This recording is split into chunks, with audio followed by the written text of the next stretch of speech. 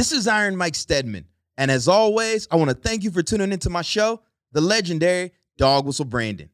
Today, you're in for another treat, as I'm joined by none other than April Dunford, a positioning ninja and author of the book Obviously Awesome: How to Nail Product Positioning so Customers Get It, Buy It, Love It. April is one of the most sought-after positioning experts in the world, positioning well over 200 plus tech products and counting. On the show, she and I talk through how to actually do positioning and address many of the misconceptions about the process and understanding the importance of it. Before you hear from April and I want to encourage you to purchase my first book, Black Veteran Entrepreneur: Validate Your Business Model, Build Your Brand, and Step into Greatness, available on Amazon at the link in the show notes. Without further ado, Gunny, get them ready. Yo, saddle up, lock and load.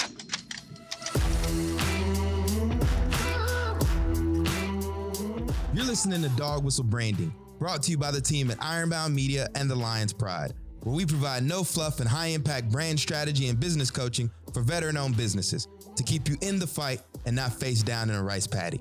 I'm your host, Iron Mike Stedman, the godfather of Dog Whistle Branding, founder of Ironbound Media, and business coach at the Lion's Pride. Before we jump into the show, make sure you subscribe to our newsletter at the link in the show notes, or visit our website, dogwhistlebranding.com, to stay up to date on all things DWB.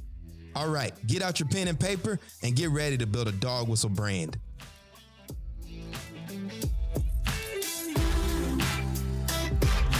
Saddle up, lock and load. April, welcome to Dog Whistle Branding. It's awesome to be here. I'm fired up to have you here. I reached out to April on Twitter. Big fan of hers, been following her quite some time. Read the book, Obviously Awesome, which we're going to talk about today. But April, you're a positioning expert. You know, a lot of people don't get it yet. Positioning first, marketing second. You've been doing this way longer than I have.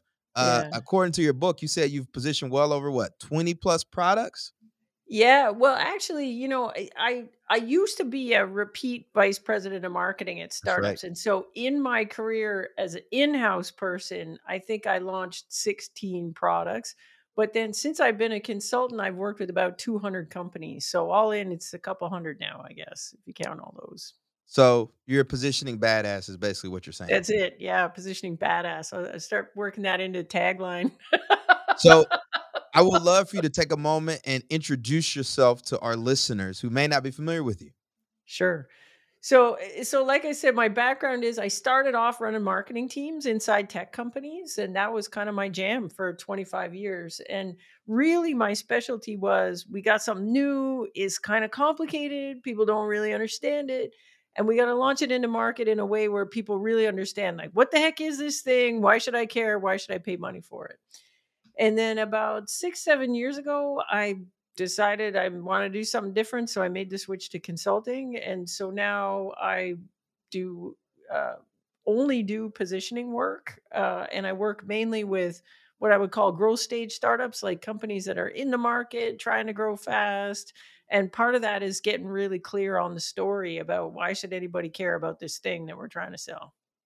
So April's time is worth $10,000 a minute. When she says growth stage, she means people that can afford her. So you're in a real, it's a privilege to have her here talking to us. Now, I've been pounding pavement on this podcast, April, talking about the importance of positioning, but it's still one of those things that, like, I think a lot of the community doesn't truly understand. Yeah. And what I've seen more and more is we throw marketing at the situation, and marketing looks a lot more like marketing management these days than it does positioning products or services in a market with strong demand, and also getting inside of the heads of our perfect customers and communicating our value in a way that they understand. Yeah. So I would love to learn your definition of positioning. Yeah. So, you know, positioning is really misunderstood. Like most of the time when I started consulting, this was the worst part about doing this as a job, right? Is I get a meeting with a CEO and they'd say, "So what do you do?" And I say, "Oh, I do positioning stuff." And they're like, "Oh, so that's like messaging. You're a copywriter?" And I'm like, no, not quite that. And then they'd say, "Oh, well, it's like branding. What you do is like the colors and the font." And I'm like, nope, that's not what I do either. And so, a lot of the things that people confuse with positioning are actually things you do with positioning once you have it. Like if someone was to say to me, April, you got to redo all the copy on the website, I'd say, okay, yeah, let's go redo the copy on the website. So I got a bunch of questions though, like who's this product for? And what do we got that the competitors don't have? So who do we compete with and how are we different? What's the value we can provide that other folks can't? And like what's the market we're supposed to be in here? And if you can't answer those questions, I can't write the copy. So positioning, in my opinion, is an input into a lot of things that we talk about, like copywriting and how am I going to build campaigns and all the other things that I do in marketing. So my definition of positioning defines how your product or your offering is the best in the world at delivering something, some value that a well-defined set of customers cares a lot about. So, so that's how I define it. So you wrote the book, obviously awesome, and you pick up where Jack Reese and Al Trout left off, right? Kind of, So yeah, that was the idea. that was the idea. And one of the things you talk about is, in that book, they list all these different ways people are positioning, but they don't Yeah. actually show you like how to do it. And that's Yeah, one of the reasons I want. that frustrated me so bad. So like how I got into this was like first job I ever had. We had this product and we thought what this thing was desktop productivity software, like we is a competitor to Excel, like spreadsheet. And so we built the thing, we launched it in the market. No one cares. Like, and I can't sell any of it. So I'm running all these campaigns. I'm spending a ton of money. We sell nothing of this thing. 200 copies at $100 a pop wasn't even going to pay for the one developer we had assigned to the thing. So it was a failure. And we ended up repositioning it. Like we didn't change the product too much at the beginning, but we repositioned it as an embeddable database for mobile devices. Pretty different. Like totally different. Changed the pricing, changed the way we sell it, everything else, but the product is the same. And when we did that, we just kind of messed around until we got something that we thought worked. So we were talking to customers. We knew customers were using it in this different way with mobile devices. And so we just kept playing around with it until we figured out the positioning. And in a lot of ways, we got lucky. And then we launched it. The thing took off. It's growing like crazy. We get acquired by this big Silicon Valley company. Everyone's happy. And then I inherit a whole bunch of products because now I'm like the VP marketing at this big company. So I inherit a bunch of products and they're like, and some of them look like the positioning's not so good. So I'm like, okay, I should do that thing I did with the other one. Let's reposition it. But maybe this time we'll do it properly, like the way the real marketers do it, and not just fool around until we have something good. So I kind of sat and had coffee with a bunch of really smart marketing people and said, like, how are we supposed to do positioning? Like, this is kind of a fundamental thing. We must have a methodology for doing it. And everybody kept telling me they were kind of doing the same thing I was doing, was just kind of monkey around until we got something that was good. And then I was at this big company and they had a big budget for education. So I went back and took a bunch of marketing courses at like fancy pantsy marketing universities and nowhere in any of these courses did we ever get anything beyond like this is what positioning is and this is why it's important. The closest thing I ever got to like a way to do positioning was this positioning statement, which you'll learn this in marketing class, and it's a thing that says my product is a blank that does blank, unlike blankety blank blank. It's like Mad Libs and you fill in the blanks. And I had the marketing professor was up there and was teaching this thing, and he said, well, that's what you do, you just write in the answer for these questions, and that there was a blank there that said market category. And I was like, well, wait a second, like I just repositioned this thing. We thought it was like a desktop productivity software, and then we repositioned it as an embeddable database for mobile devices. So different.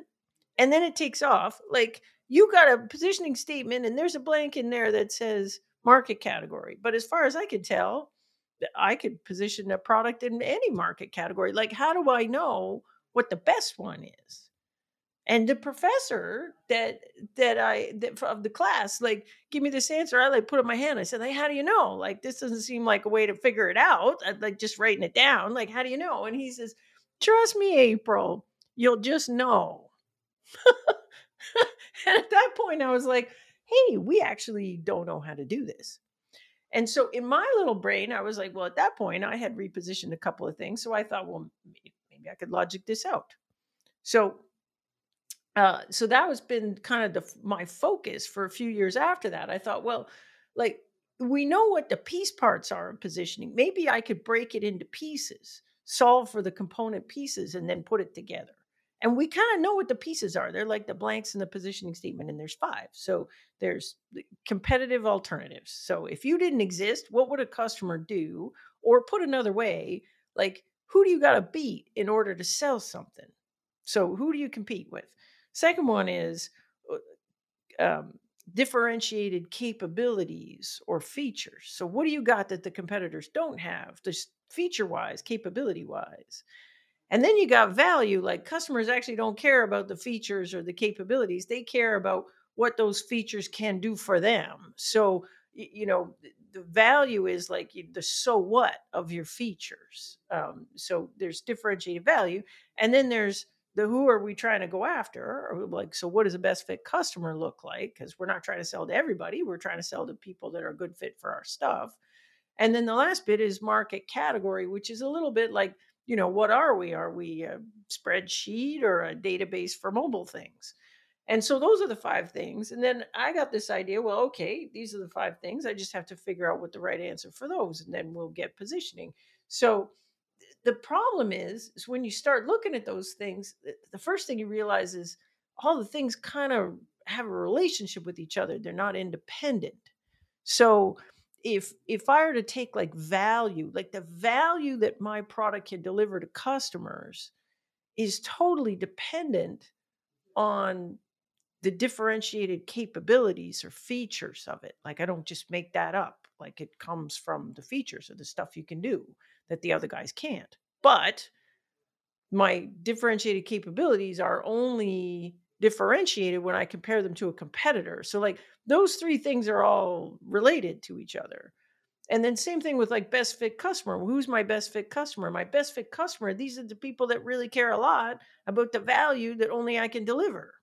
So that's related. And then market category is a little more esoteric, but it's like it's the context I position the product in so that my value kind of makes sense to the people I'm trying to sell to.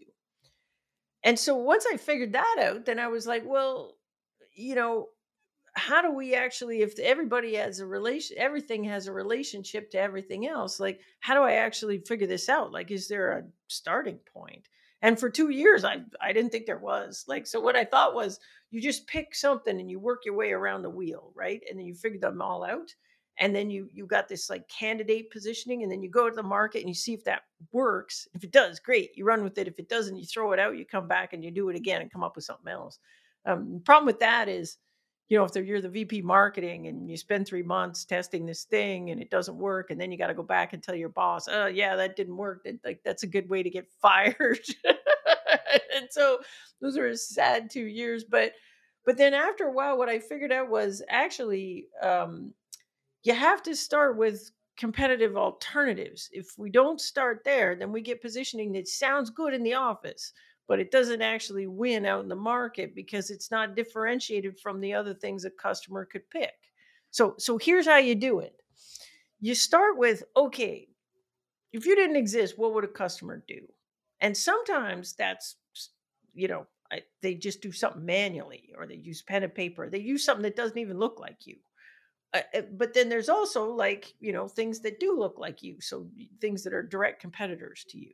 And so you list that stuff out. And then you say, okay, well, what have I got that they don't have? And so if it's a product, it might be features. If you're selling a service, it might be expertise, right? Like, I know a lot about this, and my other competitors don't know a lot about this. Or I have experience doing this kind of stuff, and the other competitors actually don't know anything about that. So I list all that stuff down.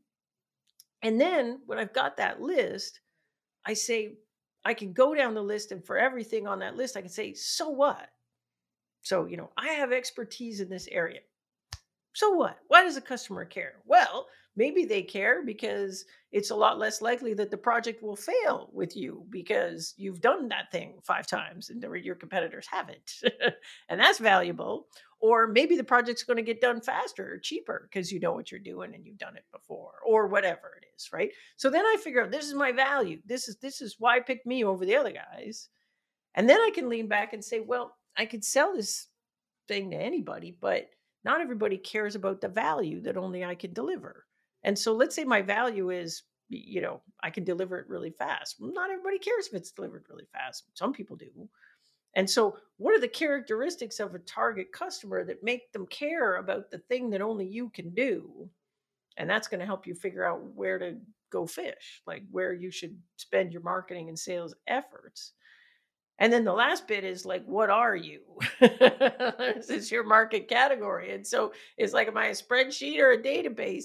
And basically, what you're saying is like, look, I got this value and I can deliver it to these people.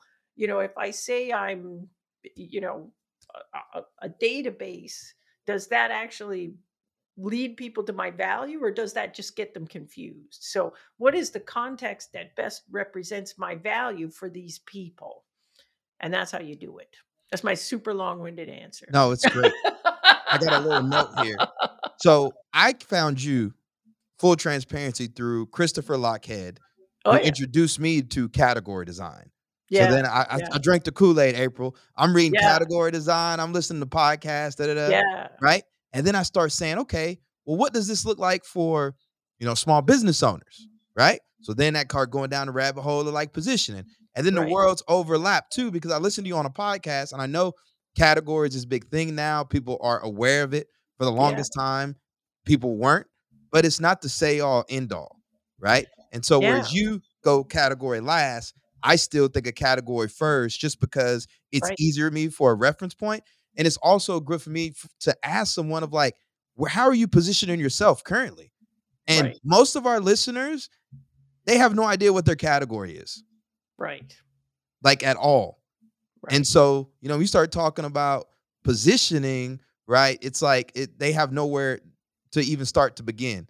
They're just Right. still stuck on the idea. What's the basics? Oh, identify a problem, come up with a solution, your company. That's the extent of their like positioning, as Yeah. opposed to what you and I are talking about. And Yeah. so, one Yeah. of the things I'm curious about is what you just talked through. How long does it take you to position a product?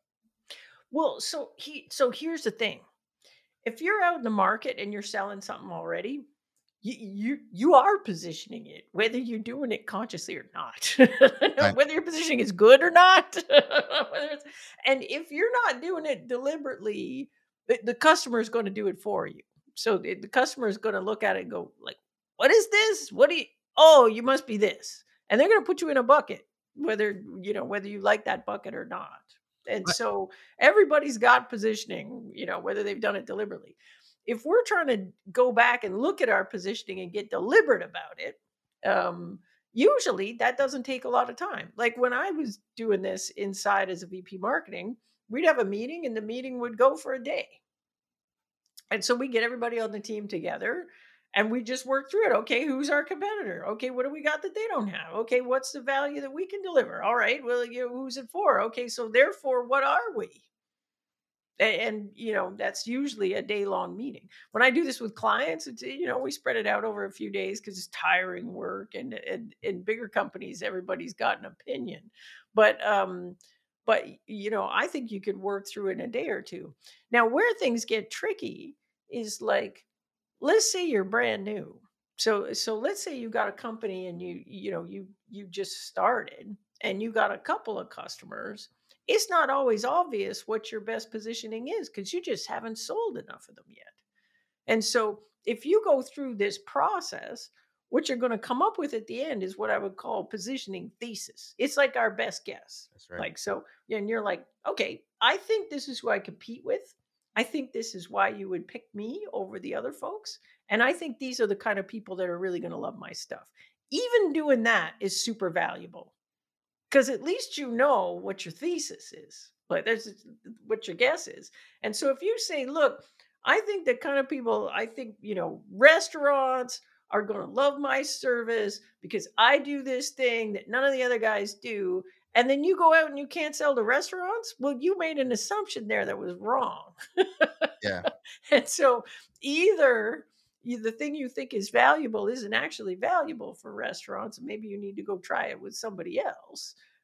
Or your competitor's beating you in some way that you just don't know about yet because you haven't gone through enough deals to be up against them yet. In the military, we have a saying that the enemy has a choice.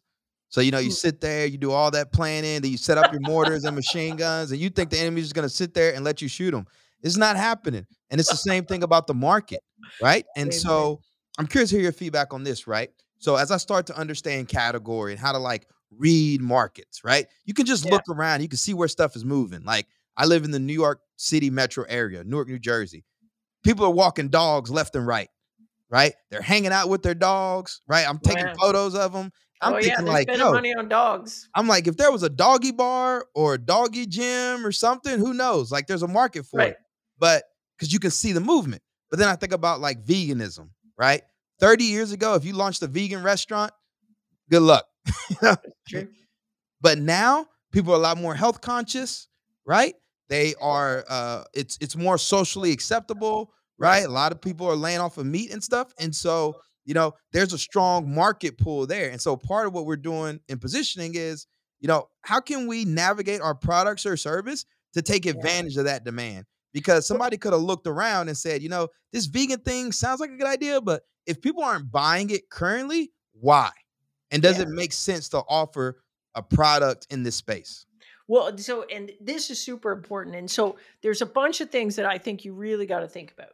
So one is that, right? Like, is there, like, when you're sitting down to do this thesis that says, I'm going to deliver this thing, and then you're like, who cares a lot about that thing? And are there enough of them? Like, is it just you and me and my mom? Or is there like thousands of people that I can, because I literally need thousands and thousands of people for this, thing to take off as a business. That's one thing. The second thing is, sometimes you got a thing that it's like you look around and you're like, everybody needs this, but you're not the only person that noticed that, and so everybody offers that. So the thing you get that's really common, and it's so common it's kind of a joke, like a lot of people in tech, they decide to do custom tech services. So you're a good programmer, so you're going to start a company where you're going to code custom code for people, and this is a good little small business. But at some point all those businesses think we should build a product because that'd be easier to just work on one product than custom stuff. And the first thing that everyone decides they're going to build is project management software, because every software company uses project management software and everyone kind of hates their project management software. But this is the worst thing to build because there are literally millions of project management software companies out there. There's so many, and I guarantee you, there is nothing new under the sun in project management. It would be so hard to build something that hasn't already been built. And then you'd have to market it and win these deals. And every deal you'd be up against these big companies that already do this stuff that sell it for practically nothing. Like, it'd just be the worst thing.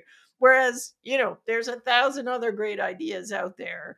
So sometimes I think you got to think about, you know, it's not just what can I offer, but what can I offer where this need is not already met? Like, if there's 5 other dog bars in the neighborhood and you're number 6, like, that's going to be hard, right?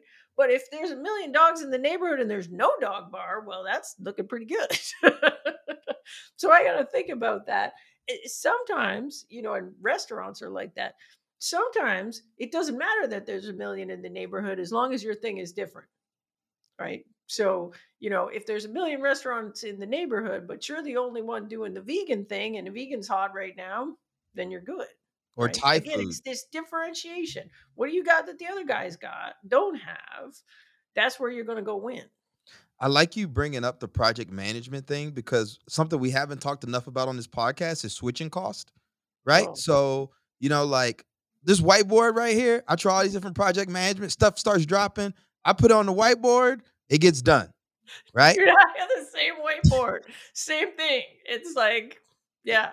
No, everybody keeps telling me, like, yeah, you got to use this thing or that thing. I'm like, actually. And I'm just now starting But to you're get. so right about project management software. Like, people get using project management software, and then you will pry it out of their cold dead fingers. Like, they're not giving it up once they're using it, because everybody's using it, and it's databases, same thing, right? You got data in the database, it's never going anywhere else. You got to teach people how to use the products or service. You got to train them up, you know? So again, trying to get off this whiteboard, Google Docs is the second best thing. And now I'm getting in the notion a little bit. But again, I'm back in Google Docs. I'm back in Google Docs. And so if you launch a product that is trying to replace Google Docs, good luck.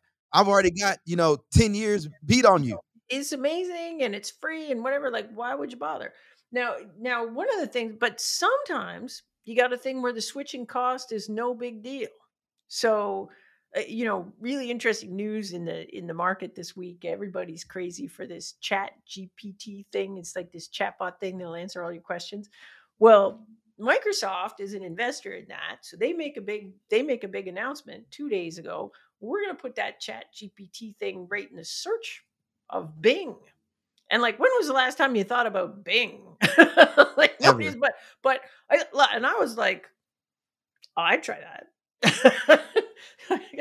If you got a PC, it's already there. Like, so I think a search engine is actually, interestingly, not very difficult to switch.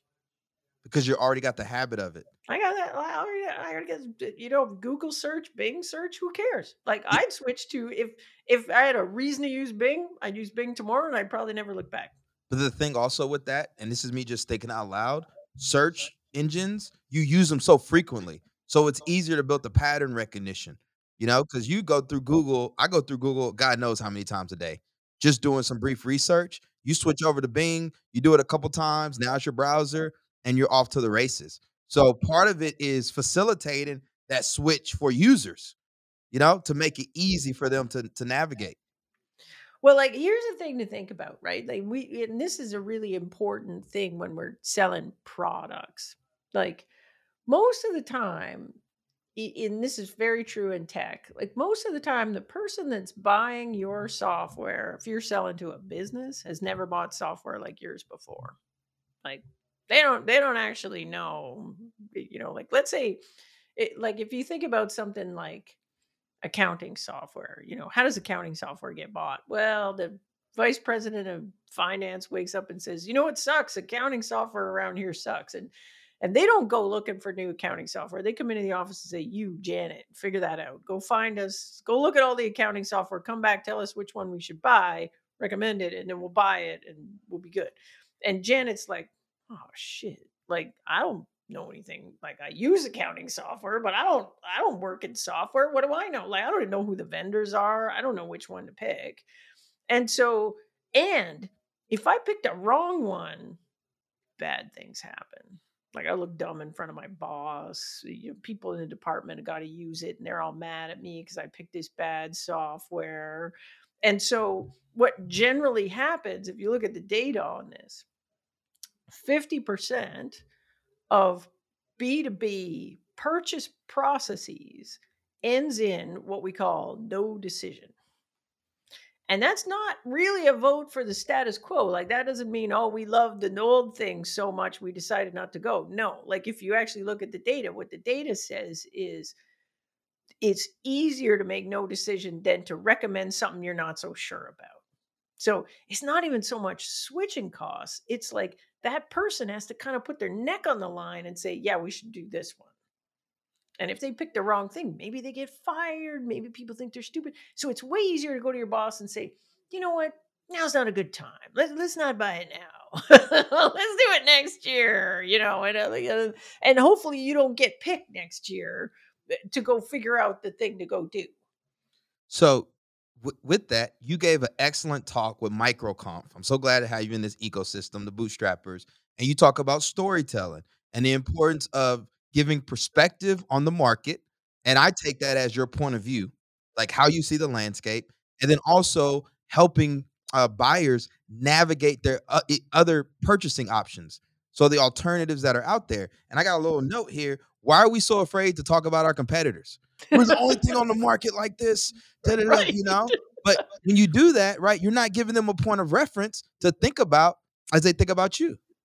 Well, that's it. So if the whole problem is people can't buy because they don't feel confident making a good decision, then like the only way to break that logjam is to like say, look, like there's lots of ways to solve this problem. And let me talk to you about it. Like, you could solve it this way, and that's good for these reasons and bad for these reasons, or you can solve it this way and it's good and bad, or you can solve it this way. But what we know, because we eat, sleep, and breathe this market, is for companies like you, here's what's important, and that's why we built this.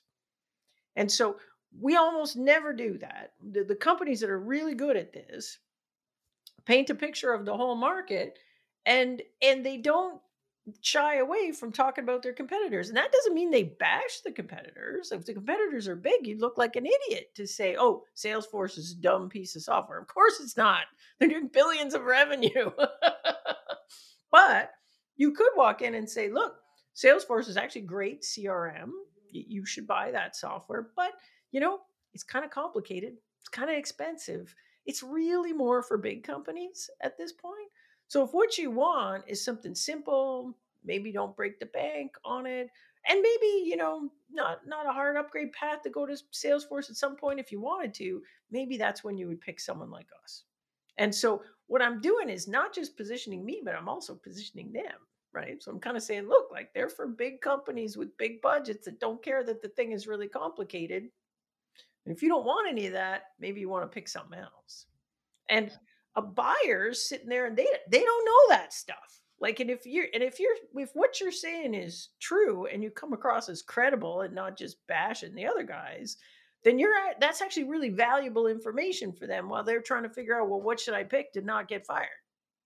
What you're talking about is actually educating buyers as opposed to just saying something like, "Oh, we're like the Uber for bicycle delivery." You're like, All "What?" right. That, that's lazy positioning. Yeah. Well, this is why I think market category isn't everything. And like if we think about market categories, the job of a market category is to take a customer that doesn't know too much about your stuff and sort of point them towards the value, right? So if I got a thing that is fundamentally a CRM, I mean, I could try to pretend it's some new thing and build some new category and say, no, no, it's not a CRM. We call this flu flummer, and flu flummers are, and I try to explain that. Or I could just say, look, I'm a CRM. Siebel's a Salesforce is a CRM. We're all in the CRM market, but they're up here and we're down here. And that's pretty easy for a customer to figure out. Like much easier than me trying to create a whole new category, explain what that category is, convince you that you need something in that category, and then convince you that I'm the best choice in that category. Like if the existing category exists and it works for me, why wouldn't I use it? And that's where So you niche down, right? That's niching down, big fish in a small pond, like CRM for the construction management majority, the firms. vast majority, and this is kind of my thing with the play bigger guys is, they would disagree with this. Like, so they think that everybody should be, you know, building their own market category and then therefore it's easier to win. But the history of Silicon Valley tells us that that is not true in the vast majority of the cases, right? Google did not create a market category. There were lots of search engines before they came along, right? Facebook, what about MySpace? They were there before Facebook showed up. Everything that Apple's ever done, with the exception of the iPad, has been doing a better job of solving the problem in an existing market category. And what they've done in all of those examples, they peeled off a slice of the market that wasn't very well served. Like if you think about smartphones, the research in motion, RIM with the BlackBerry existed for years before Apple got into that market. But they were very focused on business users, road warriors. There was all this stuff about, security and enterprise. It was really enterprisey phones, right? The piece of the market that was totally not served by the BlackBerry was this consumer market. And so Apple came in and said, yeah, we're smartphones too, but we're for this. Yeah, So we're they didn't slick. create a new category. They just basically came into the underserved piece of it and then eventually just dominated everything.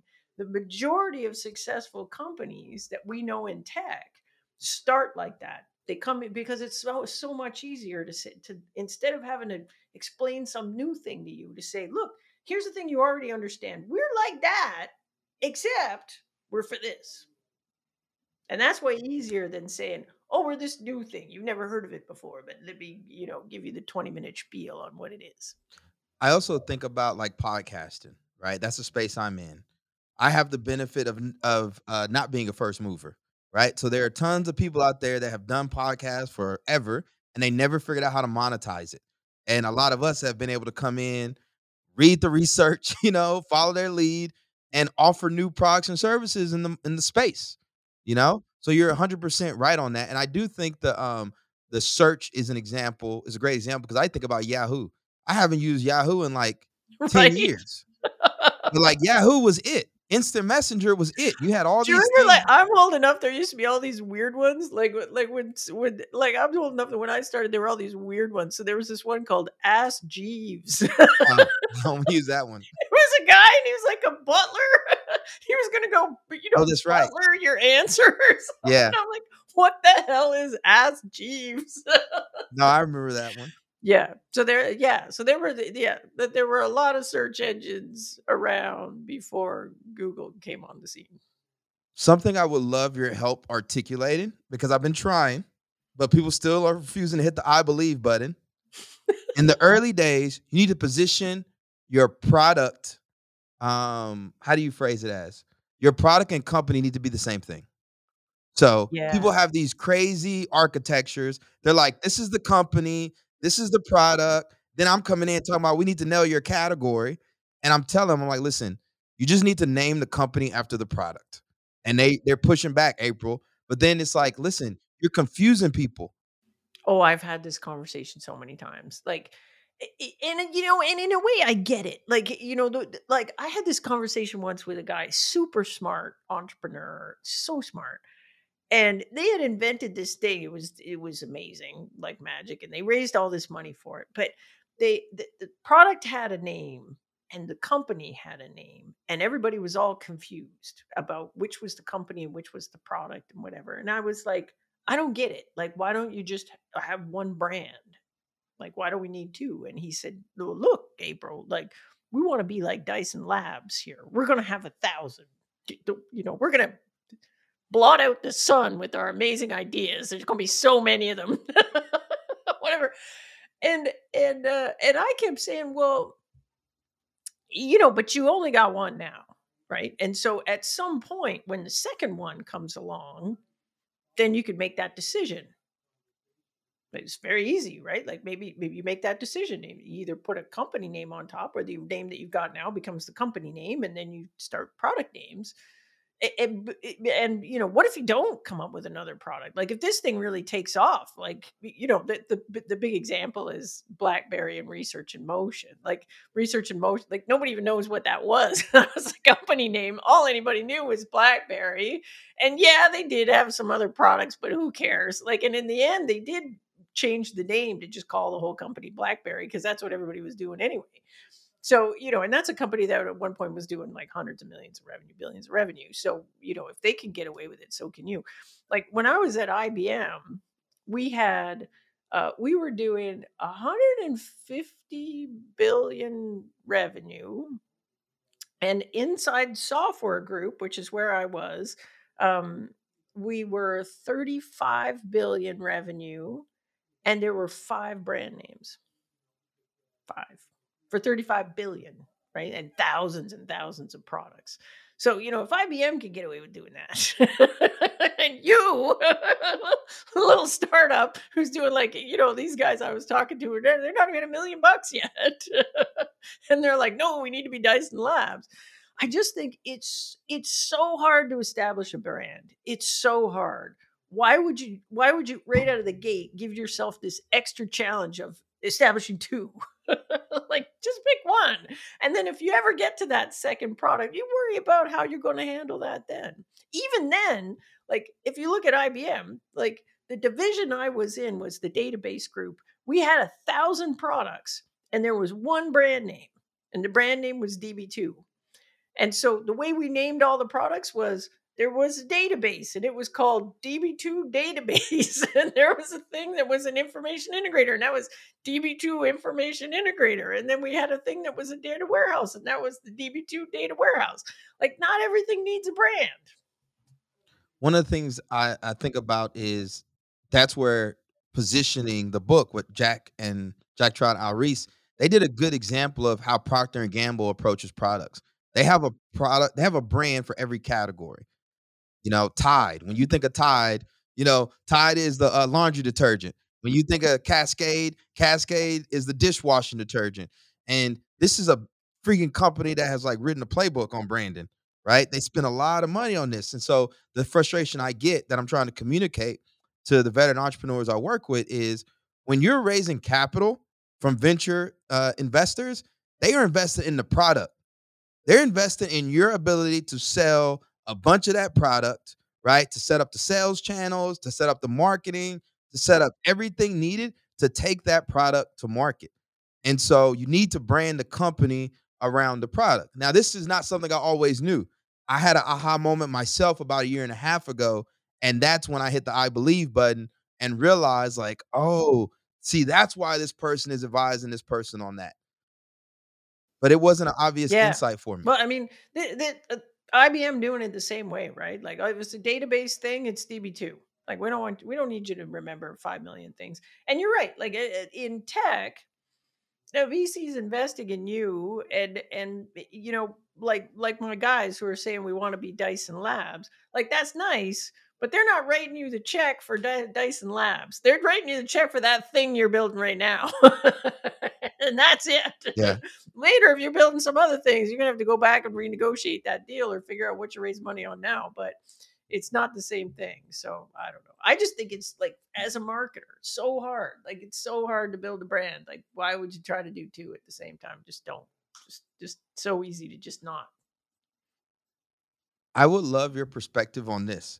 In the veteran community, we love saying we're veteran owned. We put it on our websites. We tell everybody, and then even you got black owned too. Black owned businesses, they put it up. I am wondering if that is a feature or a benefit. This is a good question. And I get this one a lot. Like, because sometimes I'll get companies. Sometimes I work with companies and they've got a social mission, right? Where they're like, we're a B Corp and we're going to do that. And so, in the answer to this question is, it depends. So sometimes it matters and it's differentiating for your buyers. And it really depends about your buyers. So if your buyers care that it's veteran owned or black owned, or you got some kind of a social mission or whatever, then it's value, right? If your buyer cares. But a lot of times, or sometimes, your buyer doesn't care. They care about all the other value you can deliver. And that other thing is kind of like special sauce, maybe, but it's not really a thing they make a decision on. Then I don't think it lives in your value bucket. It's got to live somewhere else. Like, for example, a lot of companies I know that have a social mission, they use it when they're hiring, because it matters for employees. Because employees, like, I want to work for a company that's doing something bigger than just, delivering cell phones or whatever. And so it matters for their employer brand. But it may not matter at all for their customers, because their customers just don't care, and it's just not a thing that they use when they're evaluating vendors of who they're going to pick. So you got to know your buyers. Like, if your buyers care, even if there's a segment of your buyers that care, then you can use it as value. If they don't care at all, then it's like, doesn't mean it's not important, but it's not important for customers, so we don't call it value. It's not the main effort. So in the military, we got main effort Right. and supporting effort. Supporting effort number 1, supporting effort number 2. I think it's probably always good to have that core functional main Yeah. effort benefit, and the secondary can be markets that you have a unfair advantage in. Like I'm in Newark, so when I do business in Newark, being a local Yeah. Newark-based business, that Yeah. holds a lot of weight. The fact that I bank with a certain bank here who I had lunch with today, that That's holds good. a lot of weight, because I'm they're a Right. client of mine now. So I like that. I just, I think again, I'm trying to push people away from lazy positioning because it's so quick to just throw up, oh, we're a veteran-owned Yeah. small business. I Congratulations, know. thank you for your I know. I've service. heard that. I get But I like, get this a lot with women-owned business. They're like, "We're a women-owned business." I'm like, you know, it's a lot of those. Like it's not always important for the buyers. now, one thing you emphasize in the book is that positioning is a responsibility of Yeah. everyone, particularly on the leadership team. Now, most of our listeners, they probably don't have too bit of a robust leadership team. They're going to be Yeah. early stage founders, probably just them and a co-founder, or them and me. Why is it important for the leadership to nail and understand the positioning? And then I have a follow-on question for Yeah. you around it. Well, like if you think about it, right? This definition of what are we and who are we trying to sell to and how do we win? Like it's so fundamental to the business that the leadership team has all got to be in agreement on that. And so, like some people will say, well, this is just a little marketing thing. Like, marketing should figure that out. And I'm like, well, imagine in the marketing department, I woke up tomorrow and said, hey, we're not a calendar anymore. We're a to-do app. Like, is the founder going to care about that? Well, yeah, I think so. So a lot of this stuff is like it has to the marketer can't make this decision because this is a decision about the core of the business. So I think that a lot of this stuff like I do positioning work with companies and I do not take the job if I don't lock eyes on the founder. Like sometimes the head of product will call me or the head of marketing. Most of the time it's the founder calling me in the first place. But sometimes I get the call from the head of marketing or the head of product and they'll say, "Oh, let's do this thing and yeah, let's go ahead and book it." And I'm like, "No, we need to get the CEO on the phone because like if the founder CEO thinks this is a dumb thing and we shouldn't be doing it, well then guess what? Maybe we shouldn't be doing it." Like the founder CEO needs to own this positioning in their heart. Yeah, they got to truly They believe gotta it. believe it. And it can't just be some story that marketing's cooked up in the marketing department and everybody else is like, what the heck are they talking about?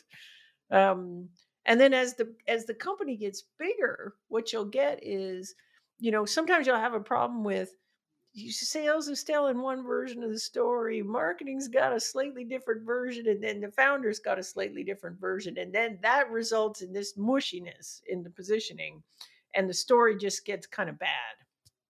And so it's good to get everybody together, work on the positioning, and then we're all singing the same song, and that makes it really clear to customers on the outside.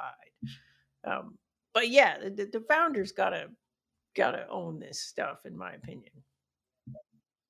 All right. So the founder's sitting with you. We got a whiteboard. We're doing half Yeah, a day sessions. We're eating our smoothies, drinking coffee. We're getting yeah, after it. yeah. Then we have our aha. Okay, we nailed our position. We got it.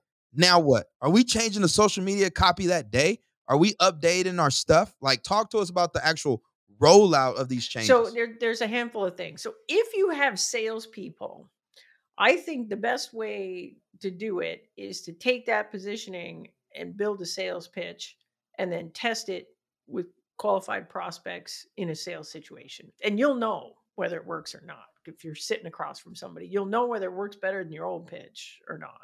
So most of the companies I work are B2B, they've got salespeople. And so that's what I recommend we do. Like before we go fixing the messaging or anything else, let's just build a sales pitch and go pitch it and let's see if that works.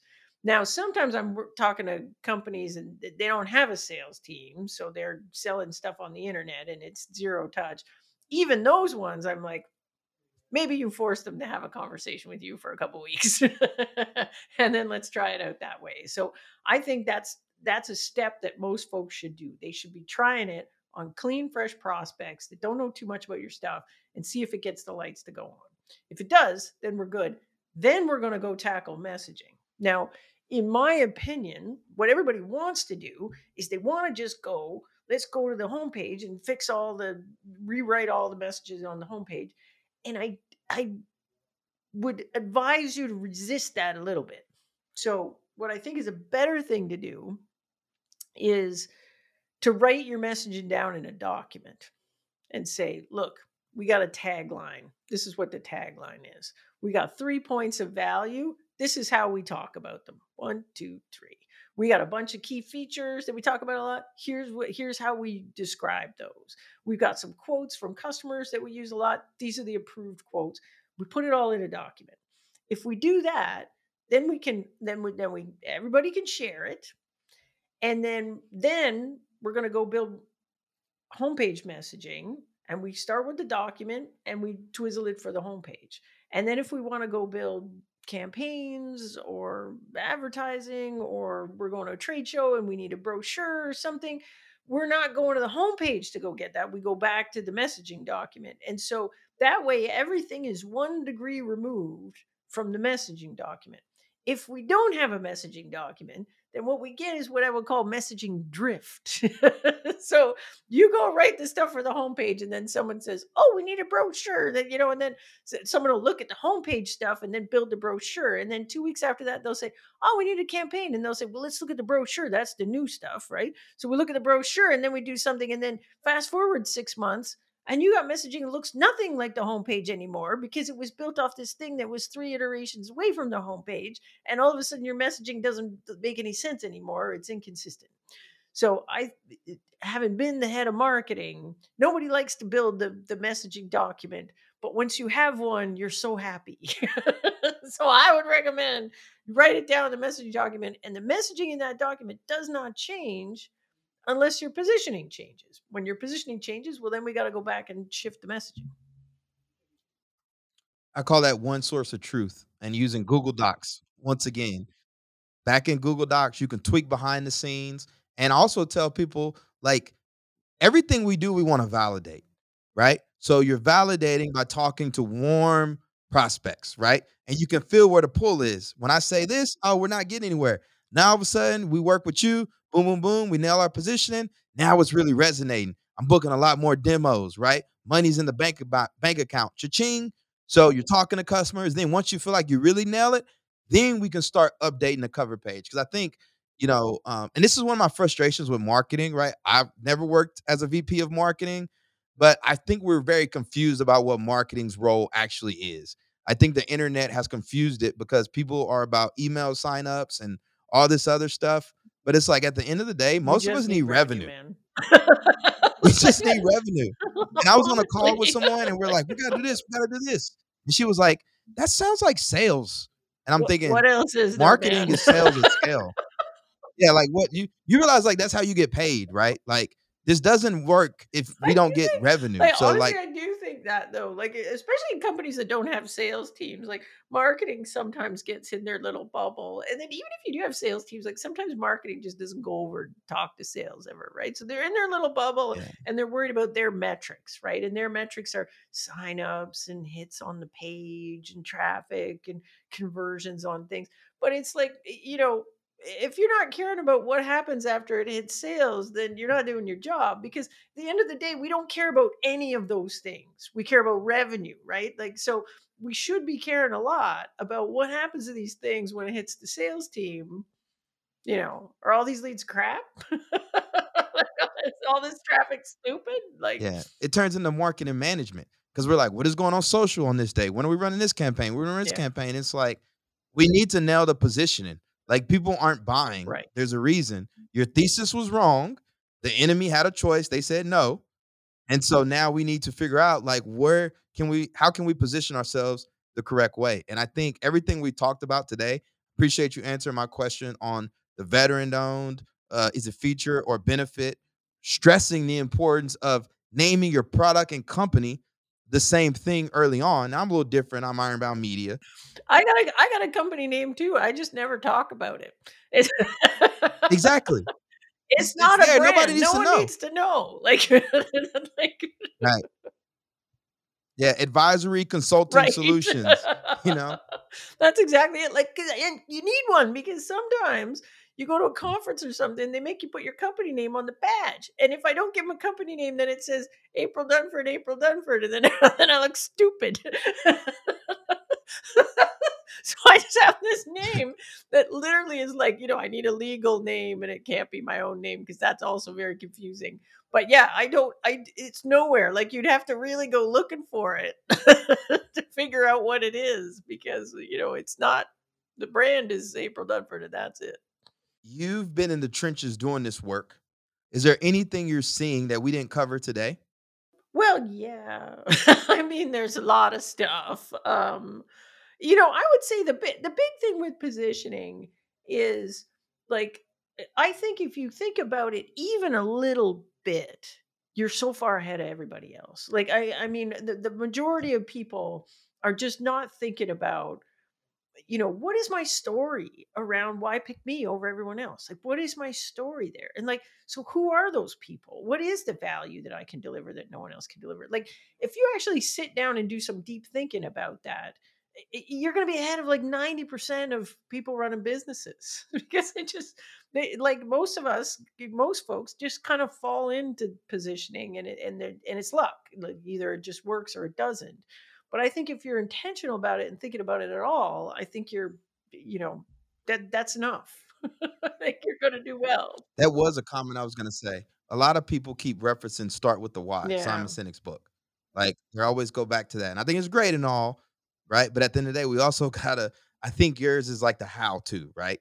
Like that next level. I read that book too, and I was like, I like this, like I think this is cool. And then I was having a coffee with someone, and I said, I read this book. It's called, To Start with Why, and it's all about how people don't buy your product and what it does. They buy the why behind it.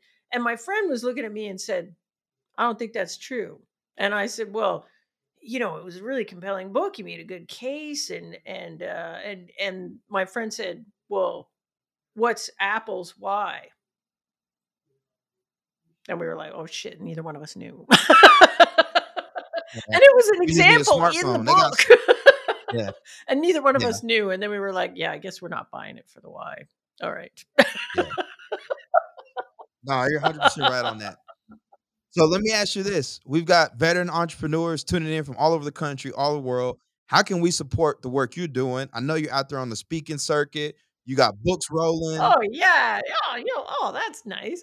Yeah, well, you don't need to support I need to support my own work. You guys don't need to support it. Like I would say, like if you want to go deep on this stuff, because this is my jam, is to kind of teach people how to do that stuff. So I got a book, it's called Obviously Awesome. You can buy an ebook for like $7, and it's like everything I know about positioning squished into a couple hundred pages.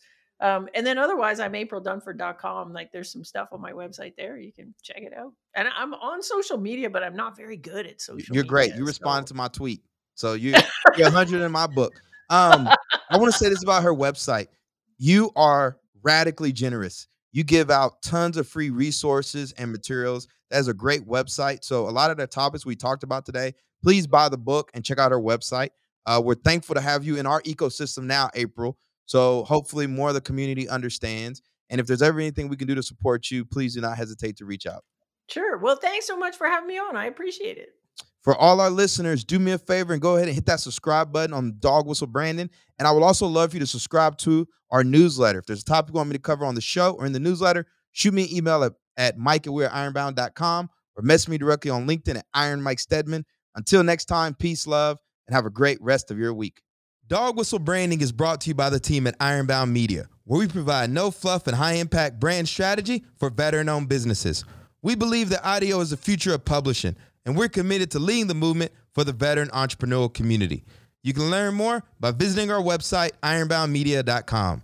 This series is powered by the Lions Pride, a professional training and coaching company for badass founders. We serve mission-driven, high-performing small business owners with at-the-ready resources, battle-tested tools, and full-service support.